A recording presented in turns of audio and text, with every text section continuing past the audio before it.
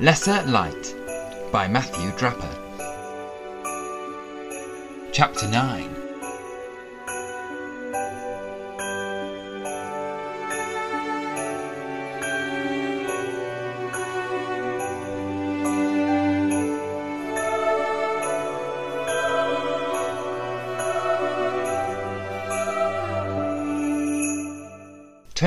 December, Boxing Day. The heat of the train dissipated rapidly as I disembarked at Manchester Station and aimed towards a queer-owned coffee shop across the bridge, down a few steps and an alleyway into the gay quarter. I knew a few good spots here, although I had never spent much time on Canal Street, despite the location being one of the most famous LGBTQI+ safe spaces, filled with nightclubs, karaoke joints and eateries pressed along the canal, with high fences preventing anyone from tipping into the water after celebrating too hard during Manchester Pride. Opposite the bars and cafes, a peaceful park provided refuge from the noise of the city. Sackville Gardens was made of green lawns and metallic art. At the heart of the park, a sculpture bench gave passers-by an opportunity to sit and commune with a statue of Alan Turing, the well-known code cracker from World War II, who was tortured for being a man who loved men at a time being so was considered illegal. He passed away with an apple half eaten beside his bed. Very Adam and Eve, very father of us all. I wondered, gazing through the chain-link fence across the water into the park, whether he might have been able to crack the mystery of the files I had been sent on Christmas Day. Instead, I roped in Lizzie to help me. Alan Turing is not my favourite Manchester queer icon, which has to go to Harry Stokes, who died in 1859 and led a very ordinary life as a bricklayer, business owner and trans man. It is only because we have access to court documents, firstly from a divorce, and later from newspaper rumours after he died, we are aware he existed as an ancestor in local transgender history. No one lives in a bubble. He must have had his own struggles without being able to talk to people around him, to seek advice, or to trust even some of the people closest to him. He appears to be someone who knew who he was and how he wanted to present himself to the world. I wonder if not being able to speak about it left him awake at night, filled with anxiety, repeating sentences over and over in his head, having entire conversations with an audience that was never truly there. "Happy Christmas, darling!" Lizzie emerged in front of me from the fog, which hung about the canal. She wore a pin-striped party suit under a camel-skin jacket, with a scarf so enormous it was only outlarged by the size of her bag, which I knew would contain a wealth of useful items for our quest. "Let's get inside!" In retrospect, I should have picked up a Christmas present for her, since I think that is the rule within the Eve Day boxing window, if you see friends. Instead, I promised to pay for the drinks. I had insisted on our meeting right away. Cappuccino for me, Irish coffee for her. Time doesn't exist over Christmas. Might as well get started early. Out from her Mary Poppins bag came notebooks, pens, an iPad, a bulldog clip full of papers, and a Ziploc bag of homemade mince pies. She waved away the waiter before he could be bothered by her illicit pastries. "Show me what you've got, and I'll share what I dug up after you called yesterday." She shot me a pursed lip to say I should have known not to call her mid-afternoon on Christmas Day, but I wasn't wrong. She did have a bunch of the files I needed, and probably some of the answers too. "I'm sorry for dragging you back into it, but you have to admit, Sebastian is taking it a bit far, posting creepy dolls to Rocco's work." The broken angel figure had gone straight into the bin, and by the time I found the envelope and realised who must have sent it, we were too late to pick the pieces back out from amongst the remains of a big roast. So I had to explain its haunting presence to Lizzie, rather than bringing it with me. Very Sebastian to go too far, though. He was the only one of us who had stayed in that world when the rest had got out. He had moved away, but dove headfirst into Bible school. Most of us had put our Bibles back on the shelf, if not lost them altogether, after the incident. From conversations, I knew a few still found comfort in traditions of faith, but each had forged very different paths. Sebastian's was a round road which took him right back to the start. The printouts I had been sent in a cream envelope were accounts from the 3 years our group of friends had primarily spent at St. Michael's. Lizzie had worked in admin at the church, volunteering 2 days and paid 1. She had easily switched into working as a professional personal assistant after leaving. As I laid out the files, she explained these account details were accessible online for organizations registered as businesses. I had always assumed the church was a charity, but it had been a limited company all along. The accounts were broken down across multiple complicated-looking sheets of tables with descriptions in between. One table on each had been circled in red pen, the annual payment figures of the trustees. I was stunned. While we were volunteering every free hour we had, Morgan had been pocketing $70,000 a year taxable income with a $30,000 house payment. $90,000 paid off his house in 3 years. $210,000 in income. And he was not the only one. Among the grown-ups we remembered being his friends, always gathered close to him at the church but never seen doing the jobs, many were signed onto the organization as trustees and received chunky house payments, hefty love gifts, and income for consultancy. Lizzie and I assumed Sebastian had sent me this information following our run-in with Morgan at the party on Christmas Eve. He could have just WhatsApped it instead of including the delicate and creepy angel decoration to get my attention. Mind you, it had worked. 70 grand might not seem a scandalous amount to some people.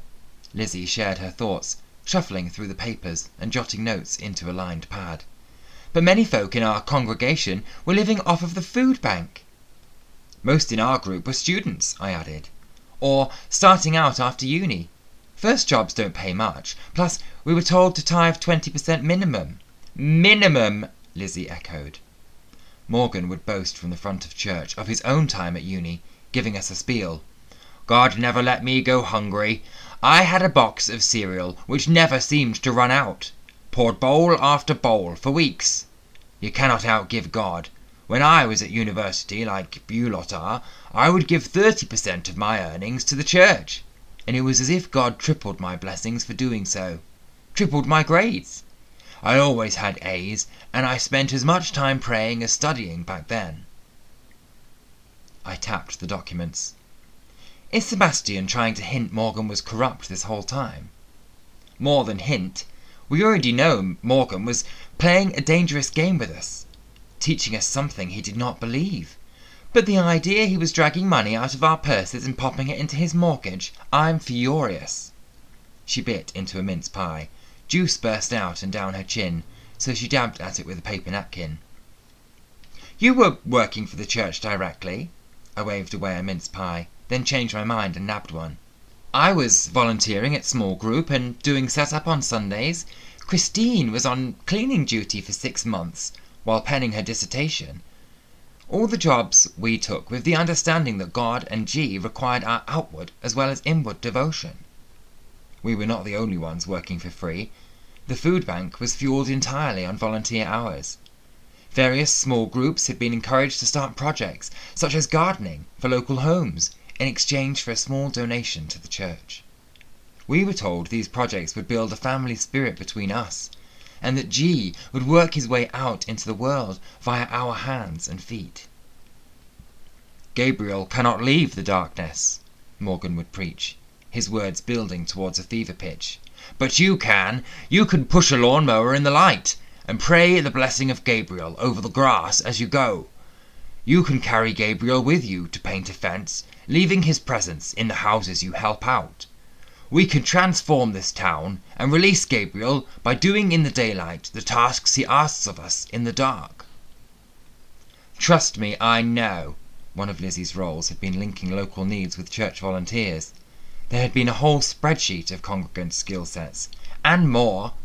Her growing annoyance was waking up a specific set of memories. She had moved from short-term to long-term memory. Now she was bringing them back to the forefront of her mind, and was becoming steadily more agitated.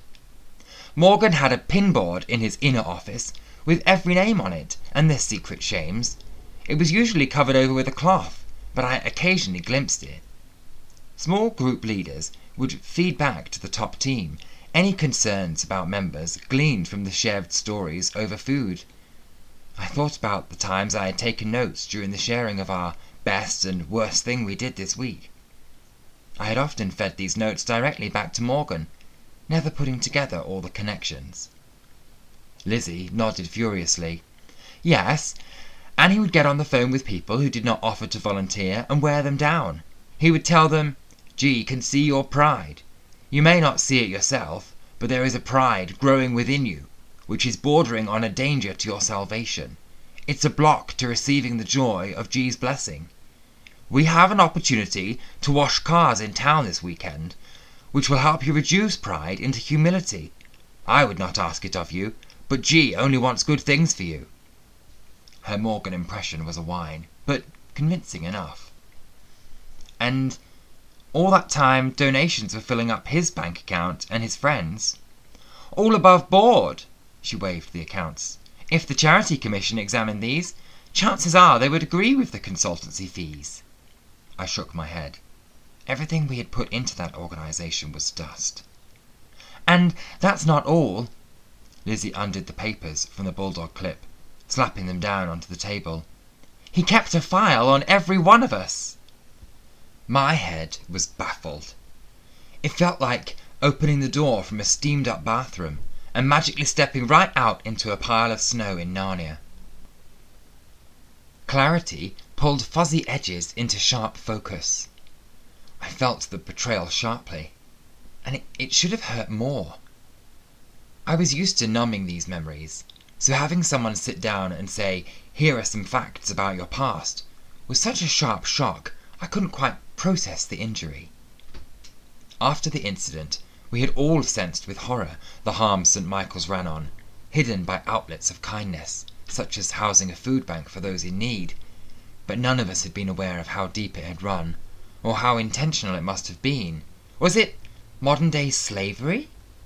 Morgan's blessings from G had been bought and signed for by our hard work and offerings.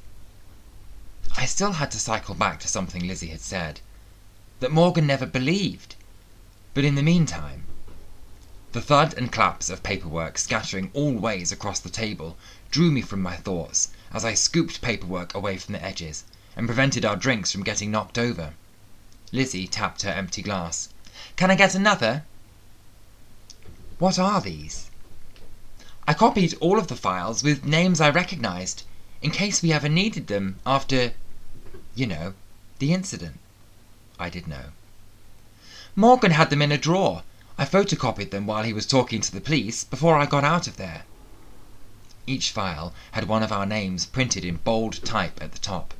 Our address at the time, details of employment, medical files. How did he get hold of those? A family tree, details of our dating life. Mine, blank. Dylan's, extensive. We shouldn't go through all these. I admitted it would be wrong to read too much, even though it was tempting. "Didn't you date Dylan at one point?" "Ha ha! Didn't you date Dylan at one point?" "No, definitely not." "Definitely not also." Lizzie's freshened drink arrived, a welcome interruption. "Look at this section." She thumbed through one of the files. "Spiritual gifts. Prophecy, healing, transportation, speaking angelic language." I felt the rumble of syllables pulse through my bones, as if crawling up the ladder of my ribs one by one to emerge instantaneously, but I shut my mouth to it and swallowed the sounds back down. "He had us all listed by what we believed we could do," Lizzie said, and she flipped back to the beginning of the file. "He was planning to move us to new locations to extend the brand. He was looking for true believers, see? 3 files stamped TB for true believer. Yours, Seb's, and Oscar's." I rubbed my thumb over the copied ink stamp. The original paperwork had been embossed where the rubber and ink had been pressed down tightly. Oscar, Sebastian and I were rubber stamped to be new leaders. It made sense. Morgan was always talking about an expansion and asking who we would put on our leadership team when the opportunity arose. The first couple of years, Morgan had focused on Sheffield in his sermons, but as time crept forward, he had begun to speak about the North. He had projected an image of the Angel of the North monument onto his screen at the front of church and declared it as a sign of the higher counties being won in G's name. Manchester, Leicester, Leeds. He had been planting seeds of new powerhouses to emerge from his brand of Christianity. Now she had started, Lizzie couldn't seem to stop. These were stories and ideas that had festered within her since the incident, since she had worked it all out. She had not been able to explain it to anyone else. Who would have understood at the time what she meant? It wasn't until I sent her photos of the documents Sebastian had sent me that she was reminded of the corruption and Morgan's original expansion plan. Even when she had originally understood his intention, she had assumed he meant it for good, so that the food banks and small groups could be expanded across the northeast. But now she understood it as a cynical cash grab instead, a pyramid scheme of faith. Her words continued to bubble out. The most absurd thing is that it was entirely made up.